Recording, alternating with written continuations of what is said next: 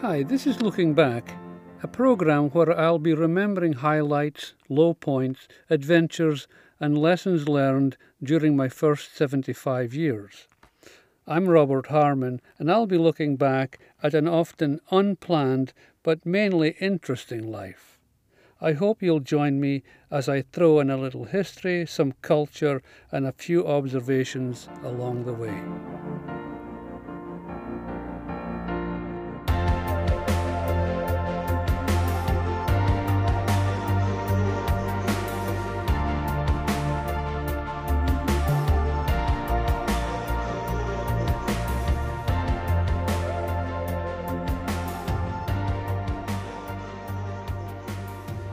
Although originally from Scotland, I lived in Indiana for the past 43 years.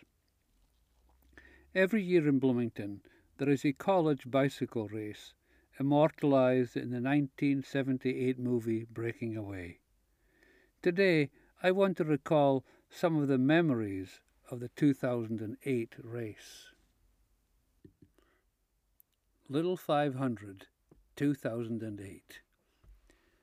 Bear Stearns had recently gone under, but for me it had been a work-filled year so far, and thankfully it looked like I had enough work to keep me going for the rest of the year. Like many, I was blissfully unaware of the financial tsunami that would hit the world before Election Day. It was late April, and I'd had another busy week. It was Friday, and my goal that day was simple: to get the Ottoman finish that I was working on boxed and delivered to FedEx by 3:30 p.m. It looked like it was going to be the start of another great weekend. By 4, I knew I was running late, but it was fine. I was almost at the Bill Armstrong Stadium.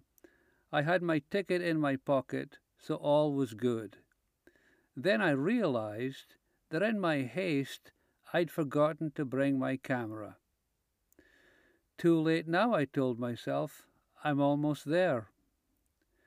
Approaching the entry gate, I began to sense that something unusual was happening. The Friday crowd seemed unusually large, and there was a vibe that I'd only previously experienced at large rock concerts, like in 1973 when I'd seen Weather Report play at a packed auditorium in Amsterdam with John McLaughlin's Mahu Vishnu Orchestra as the opening band. It sends chills down my spine just remembering the occasion. It was me, my dear sweet pal Pete Wimster, and thousands of expectant others. That night, we, two young Scotsmen abroad, died and went to heaven in a hash and incense-saturated atmosphere of musical nirvana. But this was no concert. This was a women's college bicycle race, and the crowd sounds seemed to indicate that the race had already occurred, and a winner declared. What was going on, I thought? It was only a little after 4 p.m., normally the starting time for the annual event. Through the gate now, I joined the gathering throng up to turn 3 to discover the source of this palpable mystery. Then I saw the source, and my heart skipped a beat, then melted in stunned delight. It wasn't a her, even though we were all here for the women's race. It was a him, but not the him, not Sasha Land, who 24 hours later would jubilantly cross the finish line of the men's Little 500 bicycle race, arms above his head and fingers indicating the 8th win for our beloved Cutters team. Looking back down the stretch of the track, I saw thousands of young women in loud, ecstatic joy, many in tears of euphoric disbelief, reaching out to touch or be touched or be selfied, even if only fleetingly, briefly, by a tall, elegant black man. And this was not just any black man.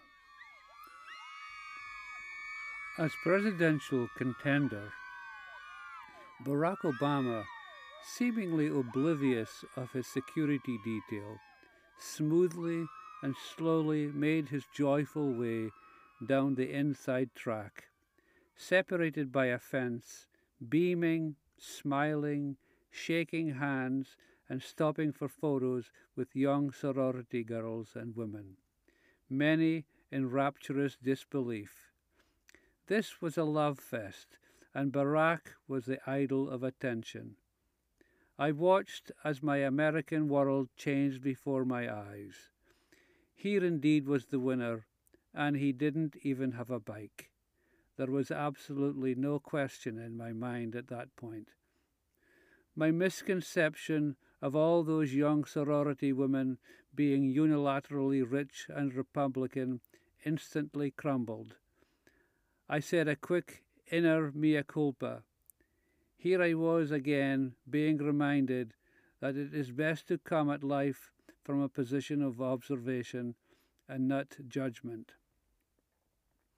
And because I forget or lapse into old habits, it is a lesson which I constantly and thankfully relearn. I am also getting better about always having my iPhone on me. You never know who or what might come your way worthy of a photograph. I did get to brush his hand that day, but I'd have loved the photo.